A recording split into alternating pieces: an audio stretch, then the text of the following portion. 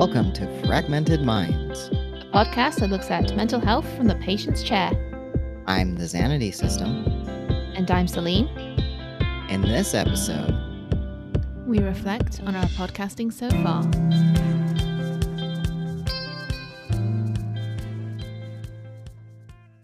Before we begin this episode, we have to offer the following disclaimer.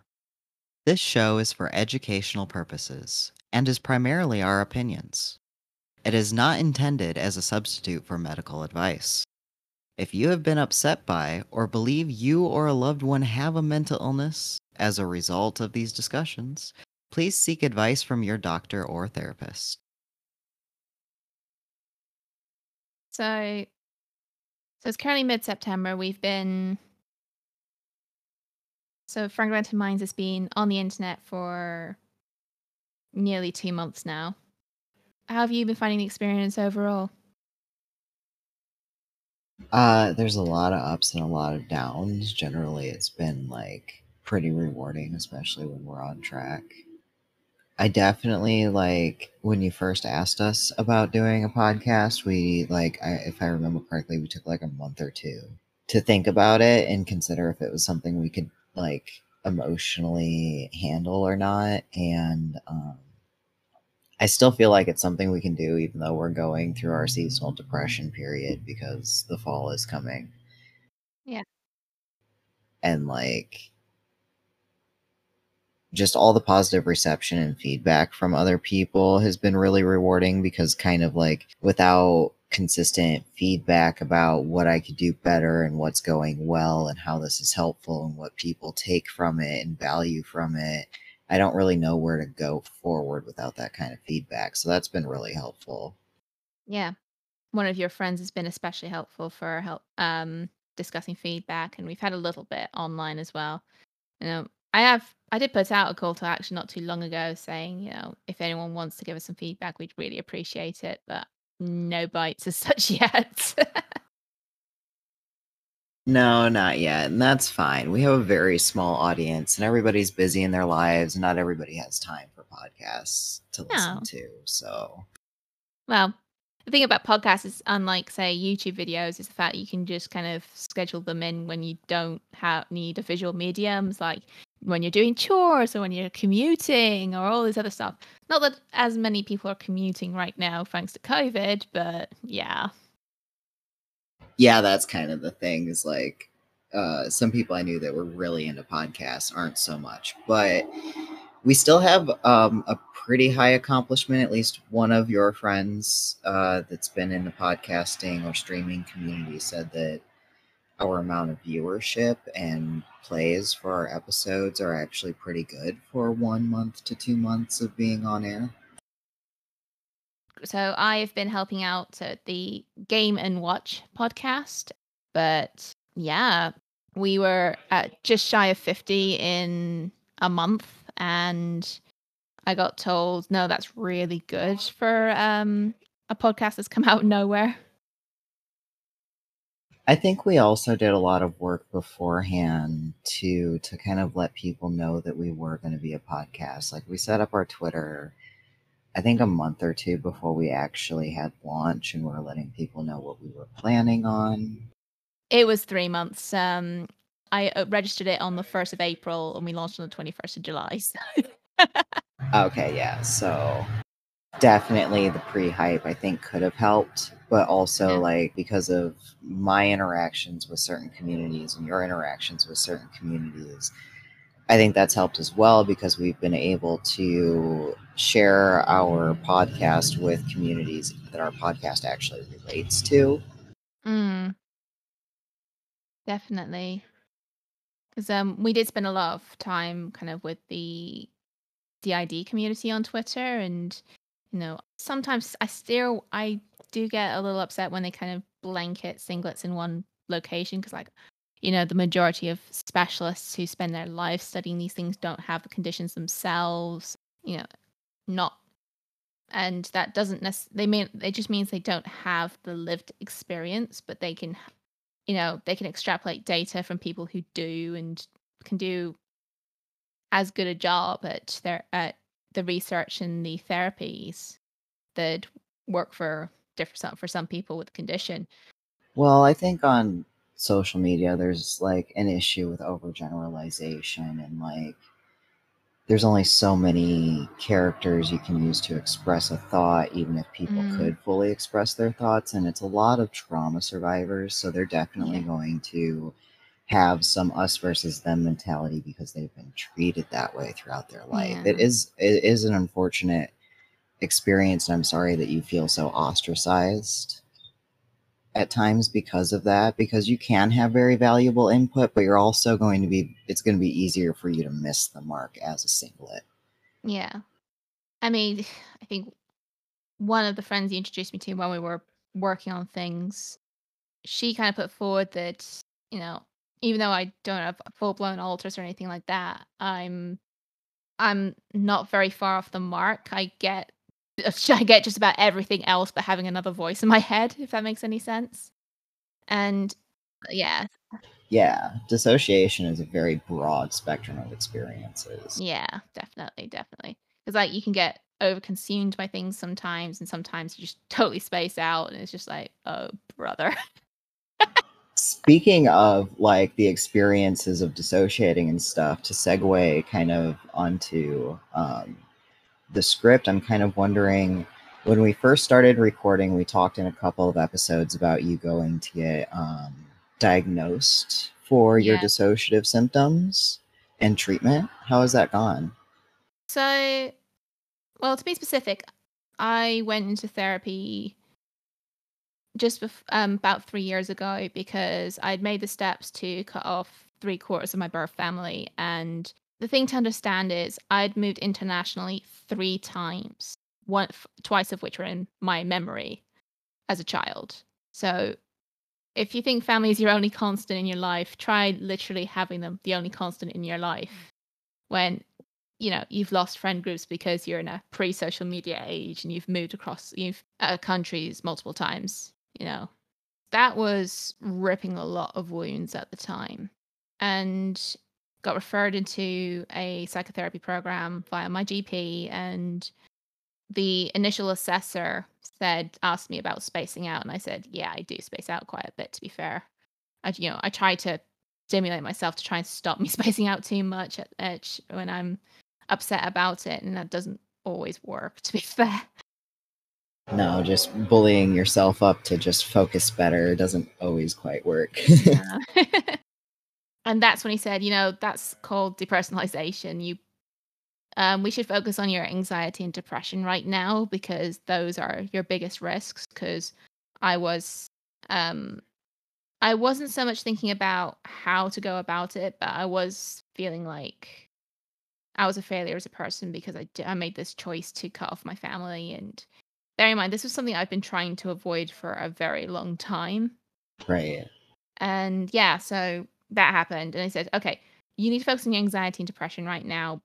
Then you need to work on these things because they are this on this condition. And I looked some up into it a bit more, and it kind of brought some past memories into perspective. In particular, the first memory I have was almost it's almost like I had amnesia at 3 years old. I didn't know who my mother was. I didn't understand that my name was my name. It was all this other stuff. And yeah, and it brought a lot of that into perspective. And just after the Easter holidays this calendar year, I went into a program of recovery courses, and I did one which was tied to mindfulness, which was about covering concepts like values, acceptance, and kindness. Okay. And I've been through that. The plan was for me to kind of do some work on that and then do CBT, but the CBT I have postponed until such a time that we have moved kind of the next step in our lives in terms of homes and that because Residential stability can be so beneficial to the therapeutic process. So, like, if you have a stable setting, I can understand you putting off the therapy until then if you don't need it right now. yeah, and I think it's just the other thing is you don't want to be kind of ripped out from your therapist too soon, like in part way through. So, um Uh-oh, so the move's going to be far enough away that you'll probably have to change therapists. Yeah, I think so. So there's that element to it. And I've got some stuff for like self-esteem, which I still got from the last sessions I had. So I've got that to kind of use if I'm really feeling low. Okay. And one thing I actually do is because I know when I'm depressed, I find it very, very difficult to remember the good things. When I remember them, I write them down. That's a good idea. We actually have a specific journal for it, we call it our gratitude journal. And when we're really struggling, we'll write down the positives, like any little positive, like I had water today, or I enjoyed a candy bar, or the breeze was nice. Just anything little, and that does kind of really help take us out of the darker aspects of our depression sometimes. Yeah, I find that like my memory can kind of string things together quite easily. So the course I did best in terms of marks for my second year at uni was the course where I could see connections to the models they were using in comparison to my job I had that summer. So that was really helpful for me. For sure. So I'm wondering, like, with what bit of mindfulness you've been able to do prior to like the move and everything, has that helped any of your dissociative symptoms, and in what ways? Well, I think the biggest thing is so I do have some emotional instability as well as everything else. So if I find that I go too far into panic mode, I can fly off the handle either in like sadness or anger. So having the chance to kind of understand this and sit down with Apollo about it has been immeasurable in terms of how help. It has helped Apollo kind of be more aware that like, he understands now that underneath that is like I'm probably freaking out, and he doesn't always succeed, especially if he's emotional himself, but he does try to be more catering to that fact, which has been much more helpful because I find possibly because of my background, my symptoms show up more at home than they do at work because I don't have the same emotional baggage with the jobs I've had compared to that. Like I think some of the stuff that goes on at home because of my mindset, I think some people I work with wouldn't believe. Just because it would feel so counter to the person I am at work. A great example of this was my mother was really good at insisting that I'm lazy because I'm not always doing what she wants when she wants. Yeah, And I had a bad fight with her, came to work, and I didn't want to go home straight away. Yeah, bear in mind, this was in my early 20s. Like, I wasn't a little kid or I wasn't like a teenager in that kind of phase. Well, maybe mentally I was because dissociation does seem to kind of mess with your brain development. I bet. But I remember my HR manager was like, "You are the last person I would ever call lazy," which was like validating but painful at the same time, if that makes any sense. Yeah, I struggle with some core beliefs I have about myself where I don't feel deserving of the compliment, or I've internalized the belief about myself so deeply that when somebody gives me a compliment that's contrary to that, I feel like I've deceived them in some way, and that hurts me. I think it was just more the fact that when your parents say something about you that everyone else says is false, it kind of hurts because you think yourself, why would your own parent lie to you? And or what is it that they're not seeing that other people do? Because you eventually get to a point where there's a really good adage to kind of remember if one person is the problem, they're the problem. If everyone's the problem, maybe you're the problem. And I was starting to see that with my mother especially. It's like, what is it about you that makes you so contrary to everyone else? And she would constantly say it's something to do with me, but I'm like, I got to the point where I was starting to smell BS, to be honest. Yeah, when you have such consistent feedback from other people in your life, but this one person in your life keeps saying this thing, Mm, it definitely makes you wonder, like, do they have a point because of our closeness to each other, or are they making a point because our closeness to each other is creating like this toxic dynamic where we can't really be supportive and encouraging to each other? yeah. I One thing I really don't like is with my mother is just how much it's very, because you mentioned when we were talking earlier, you mentioned like us versus them thinking. Yeah. I felt like the way my mother behaved, the us was the parents and the them was the children when it came to the family. Yeah. And I don't like that. While there should be like different levels of involvement based on age, I think it's really important for kids to see that family is a team. So it actually made me really mad that I'd get this lecture about how lazy I was and what a terrible child I was because I was doing X, Y, and Z. And then she would demand more chores. And then, well, we're doing the chores. You want to guess what she's doing? Sitting on her backside and watching TV.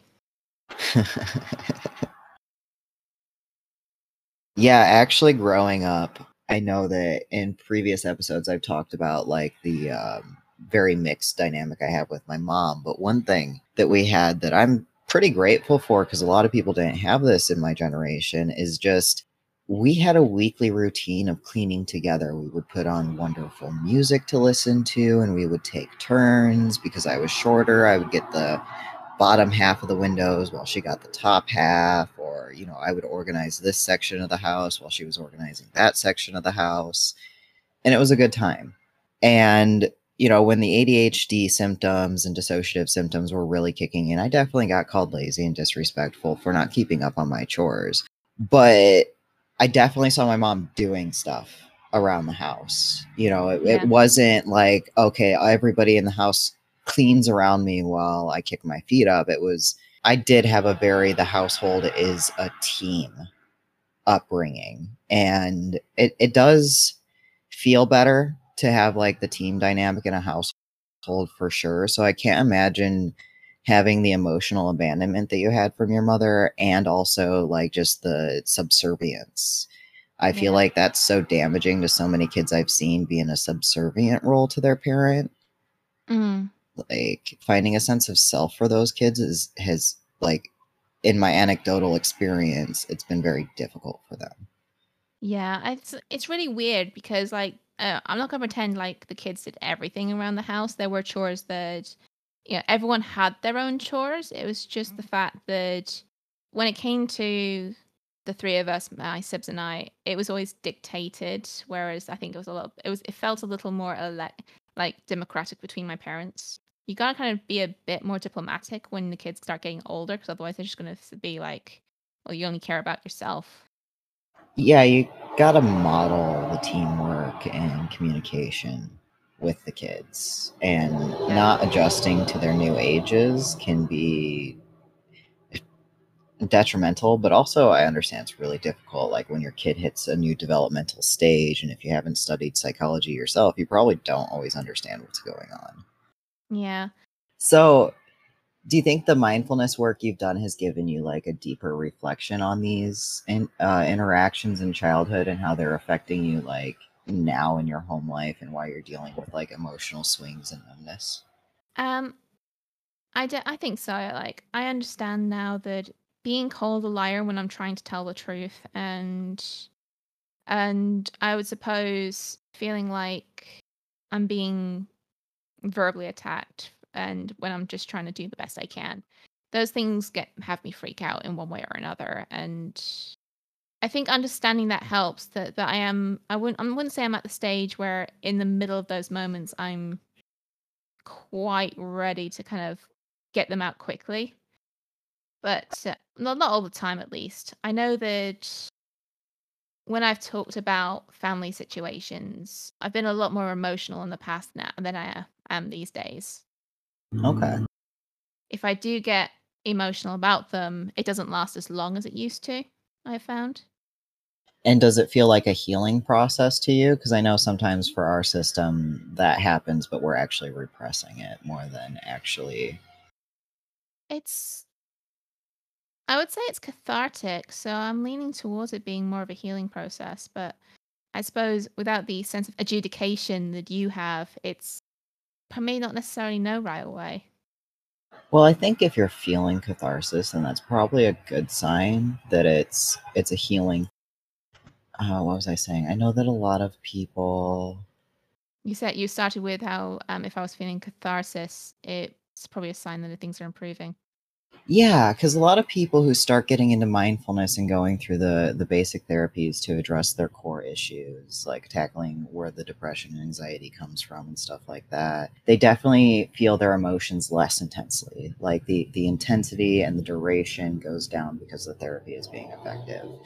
Our system has such whatever going on, maybe from disorganized attachment and complex trauma, just being so thorough that we get a lot of like backlash responses to even doing like the healthy things and going on a healthy progress. Like the mindfulness for us made emotions more intense. So we had to learn other forms of mindfulness and other grounding techniques to be mindful without it becoming overly intense, overwhelming, and triggering in its own right. Yeah. So, like, I'm really happy for you that this is going so smoothly and that, like, that I think that feeling of catharsis from it is the good sign. Like, we don't always get that feeling, and that's when we get suspicious that we're repressing it instead. That's good to know. Yeah. The other thing was maybe it shows that because I've processed the things that were more emotionally stressful, that I've started to remember other things that kind of were buried by them. So I had a memory which was from when we were living in Ireland, and we moved out of Ireland when I was 6.5, which was tied around this toy which molded Play Doh. And I just remembered like feeling that I didn't quite know how to express it at the time, I don't think, but like seem to remember like thinking that that was how my mother saw me, like I was something to mold into this shape that she wanted, but I wasn't fitting somehow. I didn't like that. Yeah. It's interesting. And maybe that's kind of 'cause like I say sometimes, I've taking Apollo's surname after we got married has been a way to kind of takes the edge off, but sometimes I do find my name is something that I don't feel connected to. Yeah. And I think that's largely because I feel it belongs to the me that my mother wanted, not the me that I am. Do you think you would ever, if you found a name you genuinely resonated with, that you would legally change it to that? Quite possibly. I wouldn't use the derivative, but or like a common name to kind of make it make sense, but most of the time, especially when he's being affectionate, Apollo doesn't call it me by it anyway. He kind of gives He uses like pet names and yeah, endearing terms, right? yeah. I think that helps in a way. So like, I think he only really calls me my forename if something is serious or like we're in a kind of talking to strangers, Oh, okay. because it's kind of one of those. It's not, he doesn't call me anything NSFW or anything like that. It's just the fact that it would, when you're talking to third parties that aren't in your friend circle, it's just a logical thing to do. And he can be almost too logically driven sometimes. Can't we all? Yeah. Okay, so in these past 2 months, we've gone through a lot, and Apollo has still been an amazing emotional support for you, whether or not he's Mm, like doing these things consciously or unconsciously because of how it affects you. yeah. I think it's so wonderful that you do have at least Apollo for emotional support because he can, after talking about it and everything, see through you being distressed and Mm, focus on calming you rather than like addressing the distress itself, which is a major de-escalation tactic not a lot of yeah. people understand. Mm, So I'm so glad you have that because like when we're angry or anxious, it's usually because we're feeling threatened or unsafe in some way or we're triggered. And all we really need to know is that we're in a safe environment, we're accepted, we're not going to be attacked or punished. yeah, definitely. And that's the thing. It's just like, I think it is hard sometimes. And I mean, I'm thankful to that, since moving out, I'd say there's only one job I've had, which I could say didn't feel like an entirely like supportive environment. And that was the one I kind of rage quit without anywhere to go. And then I was so exhausted from like working for three people to make up for some lazy bones that were among the team that I slept until like noon for the first week. It was just that bad. That sounds exhausting. Have you had any similar reactions to working the podcast? Like, is there anything that's been so exhausting? Like, either dealing with people with DID who could quit on an instant about meeting up for session, or just trying to keep all of the information together or keep up with editing? Like, have you ever had, like, kind of like an exhausted moment where you had to sleep through, like, what you had to do for the podcast?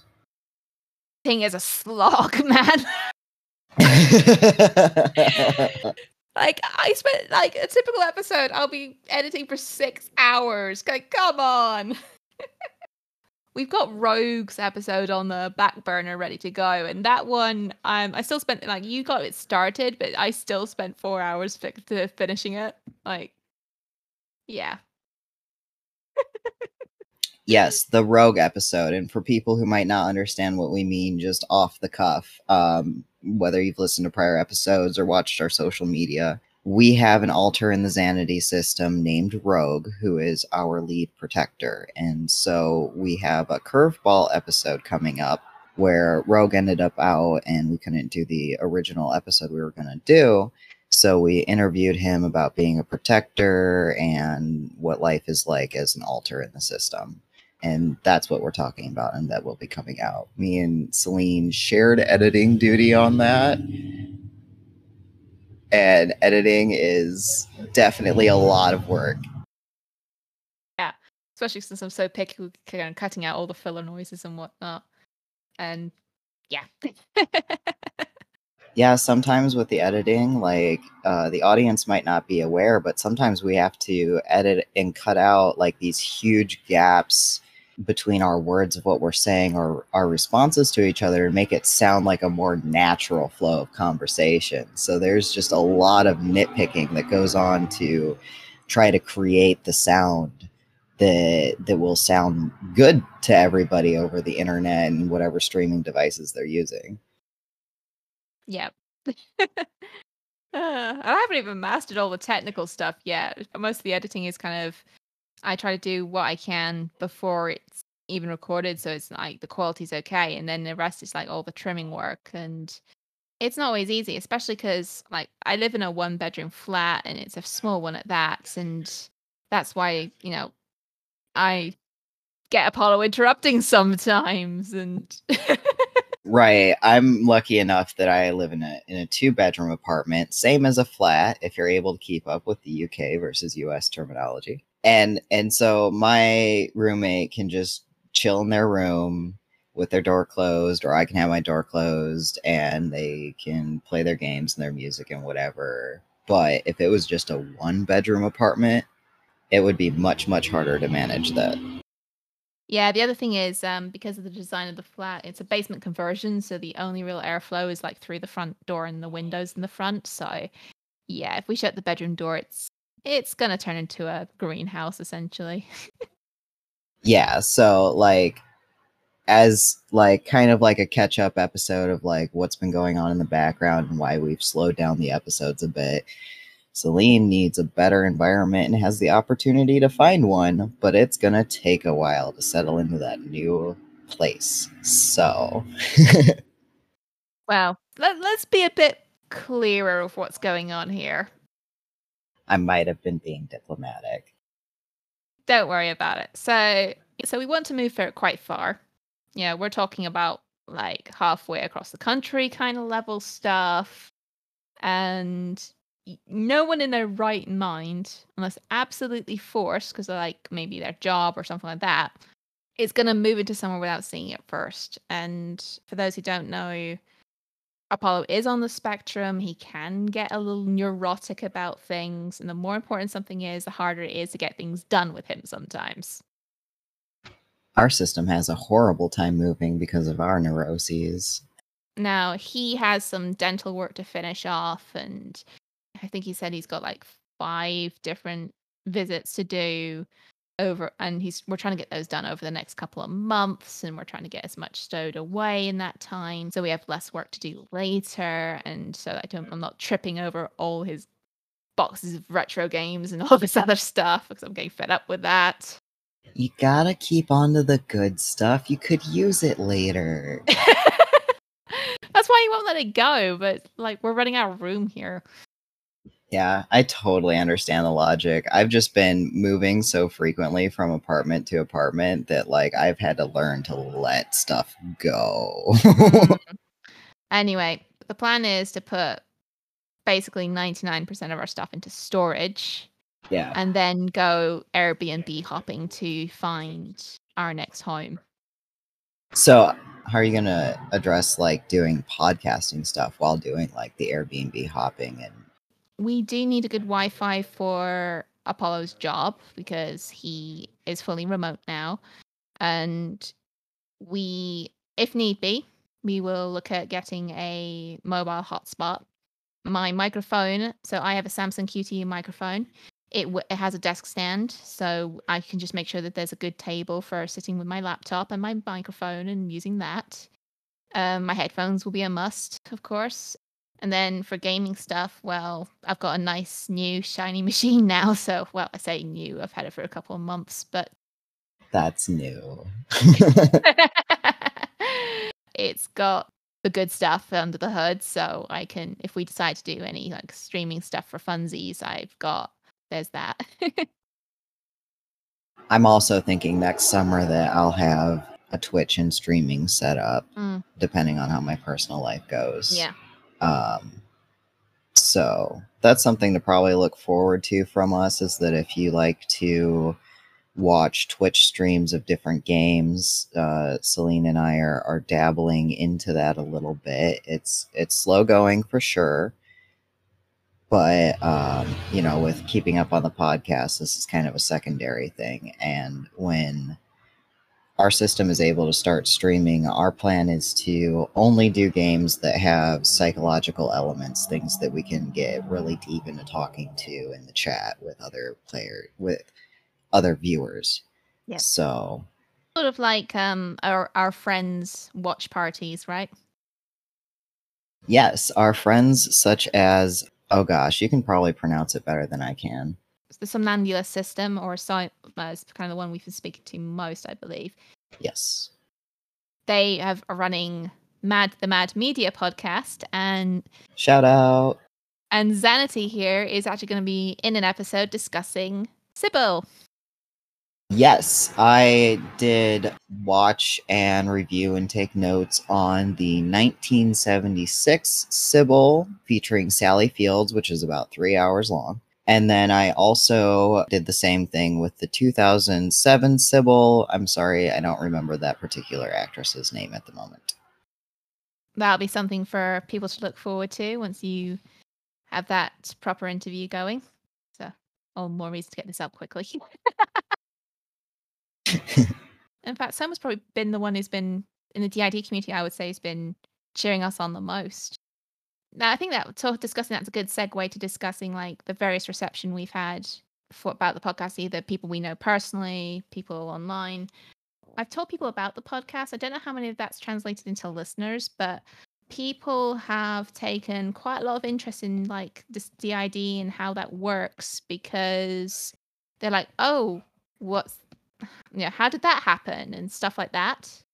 And because I'm working in schools and these people are working with children, so they kind of have this duty of safeguarding here in the UK. We don't quite have the same level of mandatory reporting that the USA does. It's probably one of the few things I would say they've got right. But if you suspect anything that might be putting the child at risk, you have to talk to the safeguarding lead, who will conduct a plan to kind of go into these discussions and to assess the risks, and if need be, get the social services and the police involved. So there is a whole thing in place. Can it be better? Sure. But yeah, so there's that. So because of the fact that DID is rooted in childhood trauma, people in schools in the UK who I've spoken to about the podcast have taken a bit of interest in DID specifically, and to a degree dissociation in general.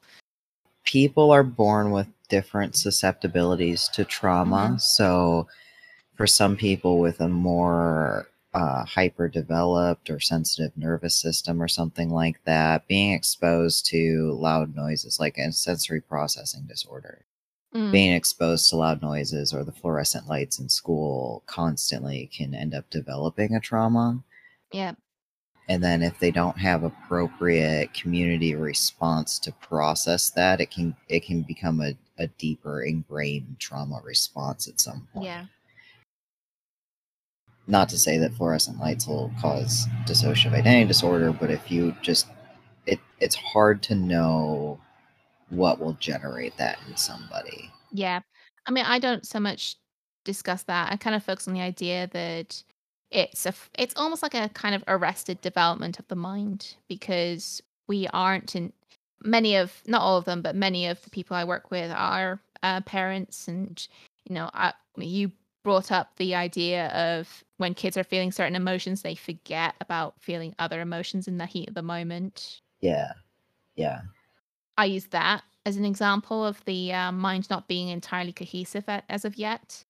And then I think for another person, I had like a stack of books and I kind of line and said, this is the child's mind. And then I put them in one stack and said, this is a healthy adult mind. And then I scattered them around the room and said, this is a person with DID.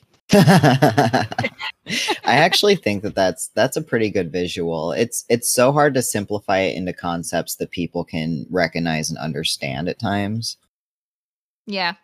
Yeah, no, that was kind of illustrative for that person. And they're like, oh gosh.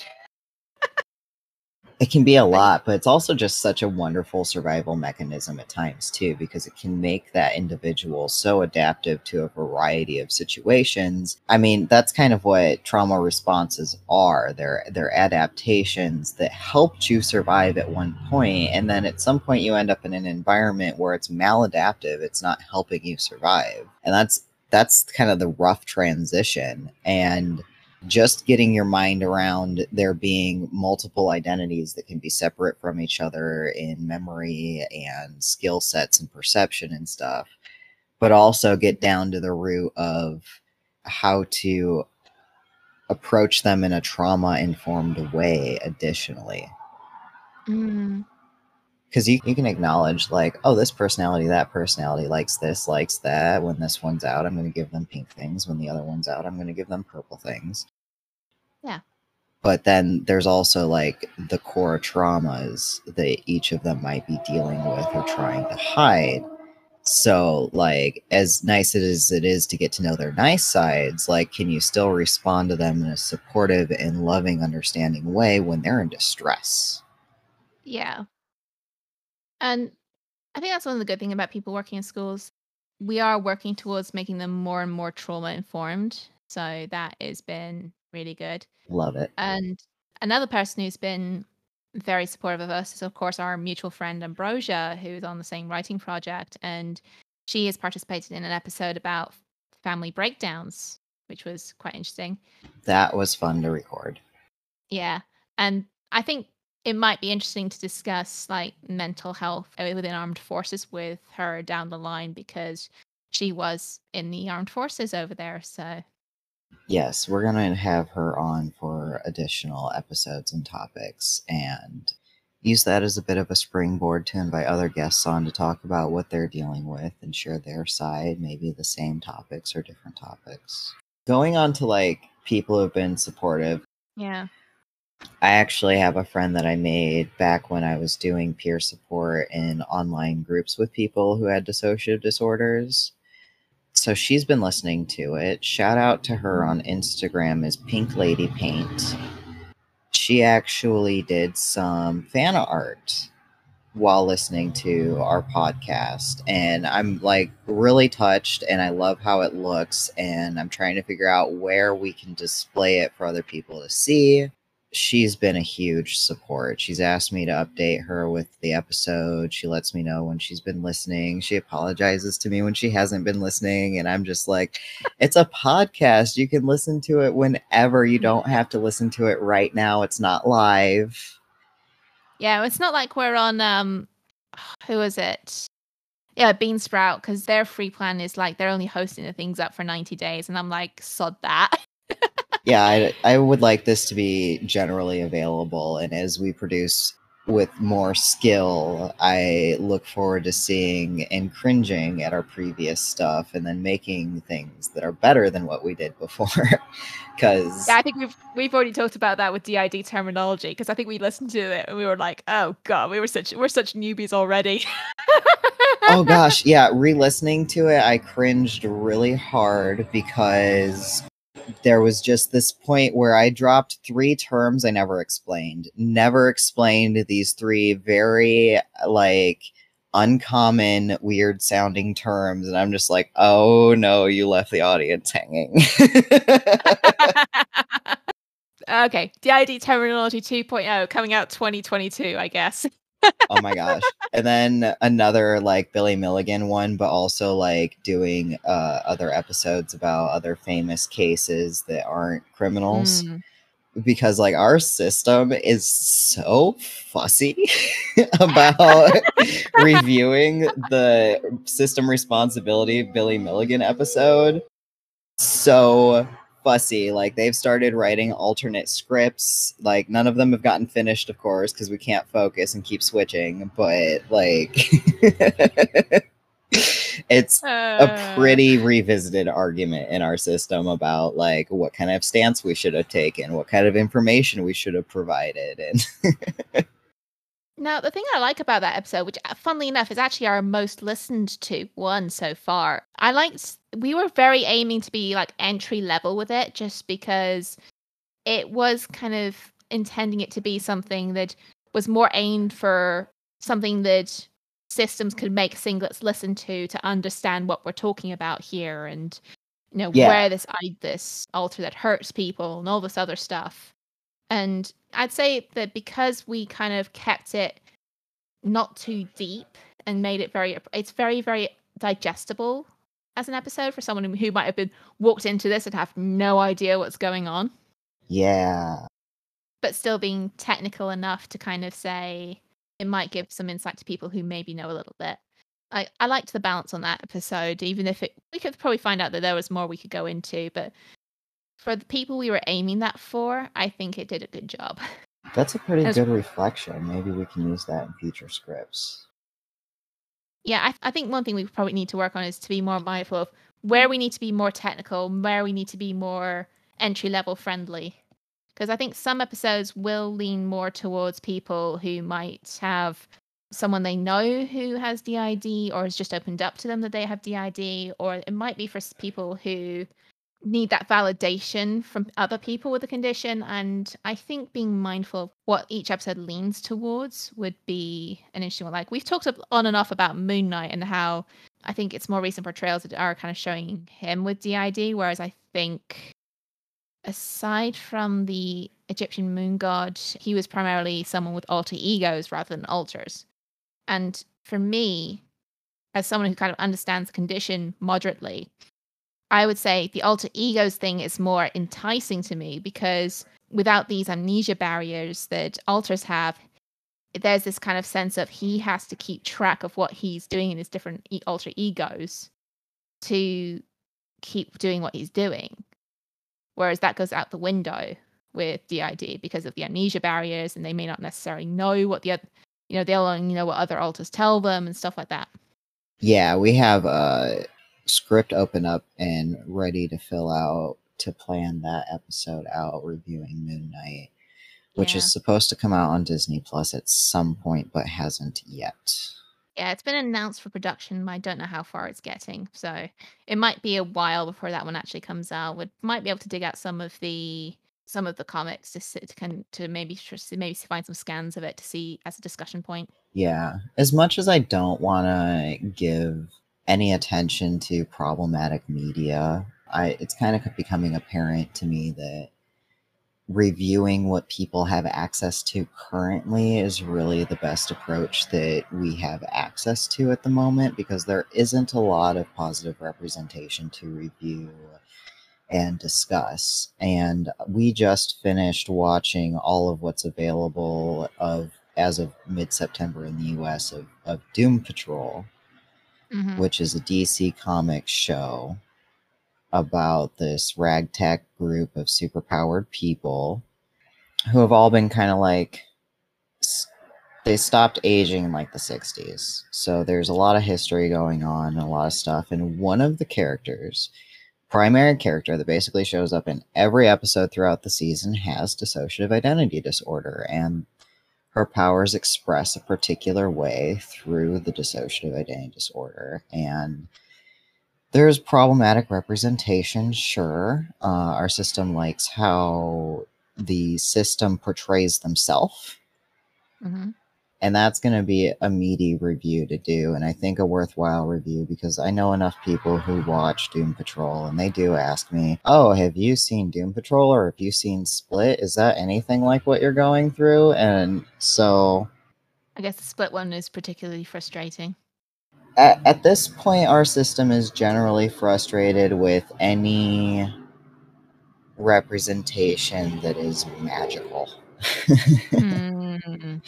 Or sci-fi transhumanistic in the case of Split, because there are medically recorded and observed incidences of physical differences between identity states, such as allergies, heart conditions, and physical blindness.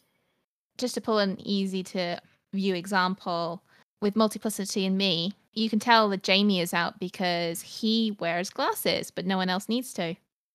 Yeah, I can think of 3 people with DID I've known in person, because for me, for some reason, birds of a feather flock together, and I will find them in person. Hello. 3 that I can think of offhand that I've met in person have had alters with different sight needs. And you can Google woman with DID and blindness, and I'm pretty sure that just those keywords will bring up the scientific and medical case studies of a woman. Let me Google her name really quick. Oh, okay, her name is not declassified. She's just known as BT. Mm. But you can Google blind woman with DID and find many, many, many articles. And if you know how to dig appropriately, you'll find the scientific ones where she was physically blind, but one of the alters could physically see. And throughout therapy and connecting with the alters and generating internal communication, some sight was restored to most of them, if I understand correctly. Yeah. Which is immensely fascinating because I suppose it just kind of shows how powerful the mind can be in these things. That study sort of made me think of a story from the manga Pet Shop of Horrors, because there was a girl who was so traumatized by an event where I think it was like a violent robbery where she lost her parents, if I recall correctly. And it horrified her so much that she went blind. Yeah, there is actually a field of study that looks at psychosomatic conditions in which your psychological state is generating physical ailments or disabilities.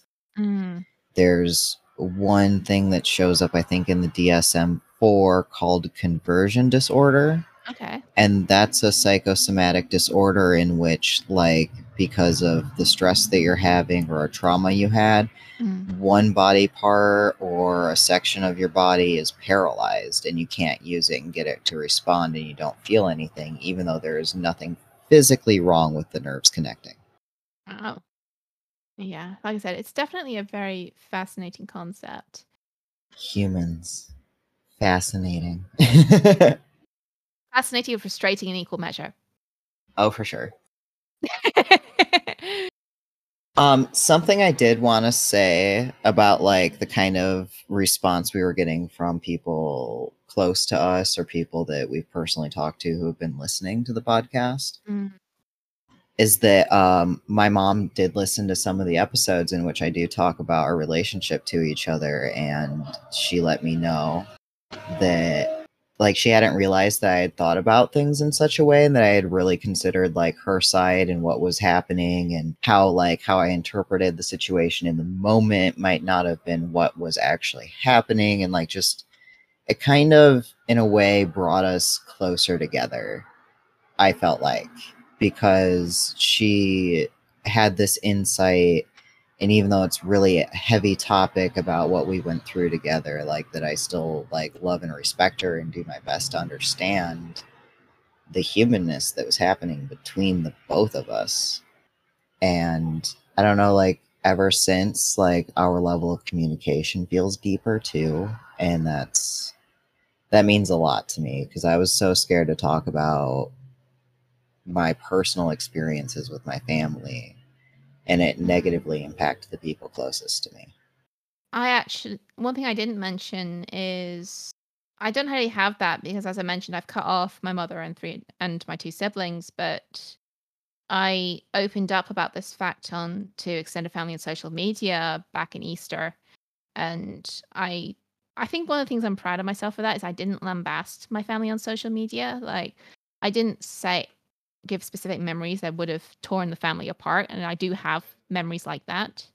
But I think being able to process things both with Apollo and with you has helped me kind of pull away from the stress enough to kind of nip any further in the bud. And that was the point of that. So it was just to say, look, I know some of us will want to reconnect with our extended family as the possibility of this happening comes closer and closer. And I just want you to let you know that no, I am not talking to my mother and my siblings. I'm doing this for my mental health. I gave examples of the things that were going wrong with my mental health, but I didn't point to memories as to where this might have come from. And I said, I am in therapy. I've given my dad the guidelines that I require to open the doors. I want to have a relationship with you guys. I am not going to stop you from having a relationship with them.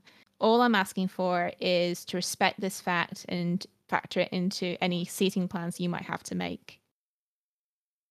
And I haven't had any responses to it from my parents' generation, but some of my cousins came forward and said, that was really brave. I had no idea you were going through all that. And another person was actually my mother's best friend. Her daughter came forward and said I was brave for that. And yeah, in fact, we exchanged numbers on WhatsApp as well. So there you go. And, in a way, there is a catharsis in doing the podcast for me as well, because talking to you as someone who's got the dissociation in its own way and kind of comparing notes, having these resources and passing that forward, I think is really validating for me because I am a very kind of service-driven person. So I think that really helps me out on an emotional level. Yeah, us too. Getting the feedback on social media and in emails and from personal friends and stuff about how we can improve and what they liked and what they took from it is major feedback because we were pretty service driven too. And whenever we make something, like even though we're artists, to a degree, like if we give something to somebody else, we want it to be utilitarian. Yeah. We don't want it just to be a decoration that gathers dust. We want it to be something that they can genuinely use in their life and benefit from. Mm. So this podcast in a way is actually something that friends have been asking from me for quite some time. Like the people who know me personally and talk to me and learn from the things that I've learned for, because if the topic comes up, I can't shut my mouth anyway. Well, now you can say things in one sentence. Oh, that was in this episode. That was in that episode. Yeah. So you go from this long lecture to like one sentence there for people to look into later. Yeah, I could do that for sure. Like, oh, I covered this in depth, and I'm actually pretty proud of every way that I worded it. So go check. I'll send you the link. Yeah. I mean, it's definitely been a fascinating exercise for me as well. So if for example, I think 1 in 9 of our listenership, as far as the last time I looked at it, use like a smart speaker like Alexa to listen to us. So it's like, oh, maybe they have it playing in their kitchen while they're cooking or something like that. It's just like, that sounds really cool. That does sound really cool. One feedback that we got is that somebody really, like, not one person. I got it from like about 3 different people. said that they really like our flow of conversation and like our different tones of voice and stuff like that, that it makes it Yeah. easier for them to pay attention, to go from like your accent and high tone voice to my accent and my low tone voice. Mm. Which is, I was kind of hoping that we would have that dynamic, that it would help people to tune in a little bit better and to enjoy listening, to have two pleasant-ish sounding voices. I don't know if you've gotten that compliment before, that your voice sounds really nice, but So, someone on the Discord forum, we're both sorry, I say forum. Someone on a Discord server we're both on has said that they wouldn't mind me reading like a novel of some kind as an audiobook. I remember that now. Yeah. So because mine is a bit on the high side, especially if I get like high pitched and like especially high and excitable, I have heard some people say like if I get too excitable, I can be a bit headache inducing. But Oh no. so the fact that I've had that, or it was, I can't even remember who that was anymore. So, and I know Apollo has said that I've got just the right pitch. That when he's got a migraine, it kind of it's a bit can be a bit painful. But I think that's probably just down to him as an individual. But Yeah, that doesn't translate in recording, by the way. Like, I don't find your voice headache inducing in any way, even when you've been mm, anxious. So, yeah, I know I can be a bit too fast if I'm excitable or panicky sometimes, but I am working on that. oh yeah, I have a rapid speech issue. I definitely sometimes intentionally slow myself down for the podcast, because I know Mm, that like some information will just come out way too fast for people to really hear it. And then when I'm in personal groups, I have a volume control issue. Either I'm talking way too quiet or I'm talking way too loud and everybody thinks I'm yelling. So, yeah, I've had that. but there are some things that we've done to like adjust our voice for the recording, and I do like that we use the Audacity program, can help you change the pitch in small ways too. All I was gonna say is when it comes to feedback and stuff, if anyone wants to give us feedback, we're on Twitter, we've got email, everything's in the link tree. Hit us up, basically. Yeah, fragmented minds podcast at gmail.com. Let us know what you think. We will apply the feedback as we can. We already have one listener let us know that not everybody is tuned into our social media, so we're going to make more of an effort to include recent updates and changes to our episodes. Yeah. And because we're just two people doing everything, if you can think of tips to help us improve and constructive feedback is always welcome. That's how I roll. I don't think that the episodes that we've recorded yet with the better equipment have been released yet. This will probably be the first episode, because we're pushing this one ahead of the line as like a reflection on what we've been doing in the past 2 months, how the podcast has been going, Yeah. updates in the background of why we've slowed down to one episode a month for now. Yeah. Sorry, guys.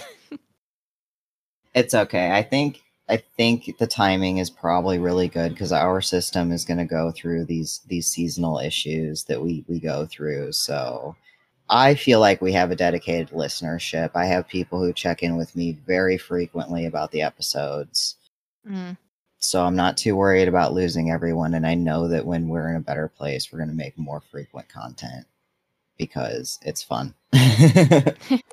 Yeah, I think the fact we record weekly will help balance things out. Once we're both in a really good rhythm, we tend to build a buffer anyway because we do try to record weekly, even if we only put episodes out every 2 weeks. That helps build the buffer for when either of us are feeling unwell or if we hit seasons where things are going horribly wrong.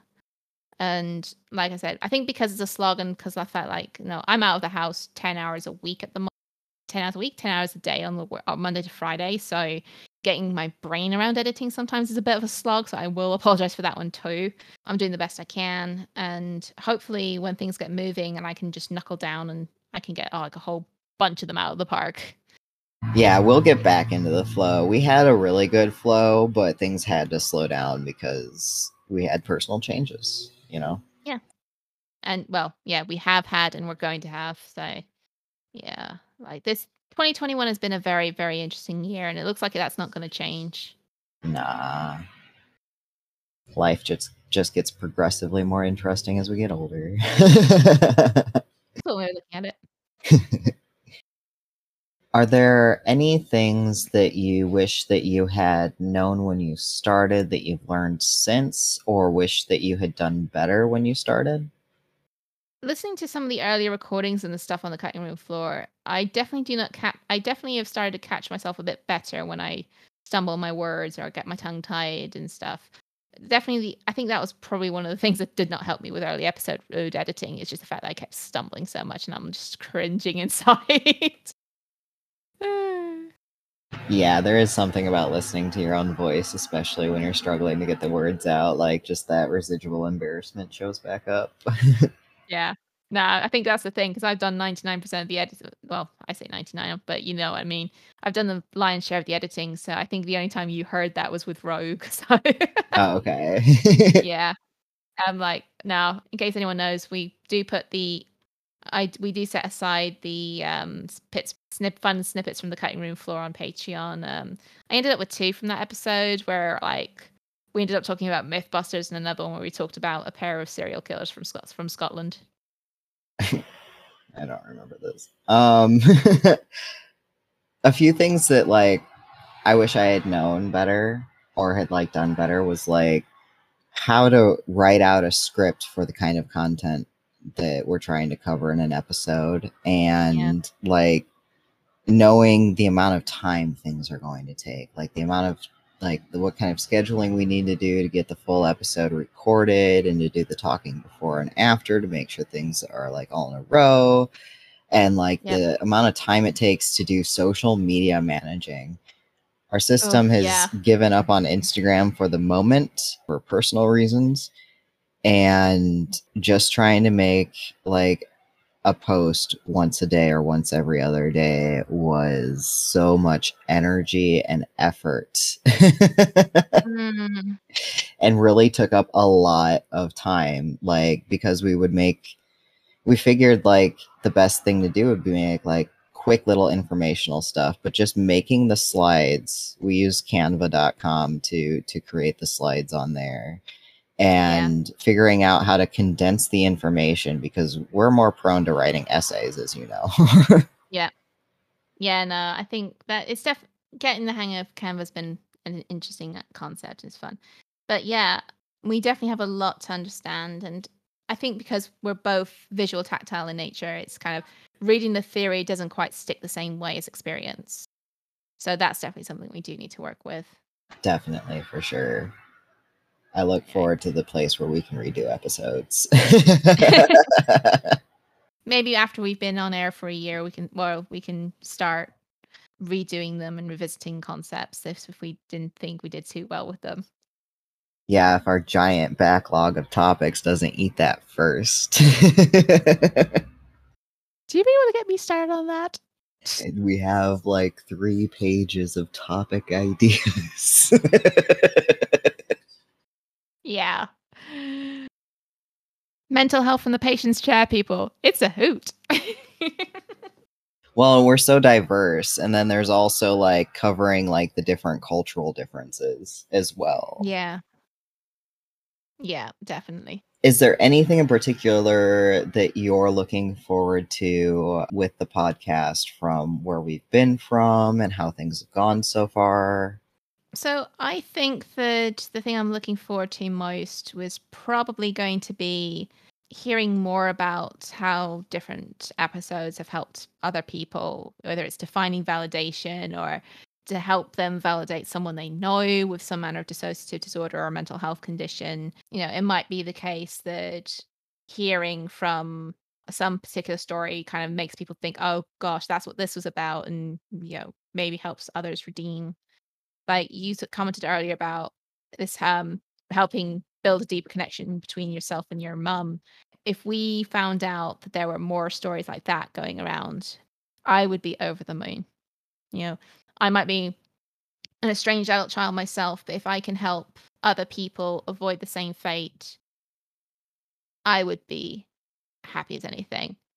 And I suppose the other thing would be like getting to the point where we can regularly include guests, where even if we end up like releasing the episode 6 months later, sort of thing. It's just, I think that it would help diversify the stories and voices and the experiences, as you said, because my experiences do not override anyone else's. And I think this is something that I think a lot of people, sometimes people get so hooked up in what they've gone through and the worst parts or like or people they identify with, that they forget that there's always another side to the story. And I don't want to be one of those people.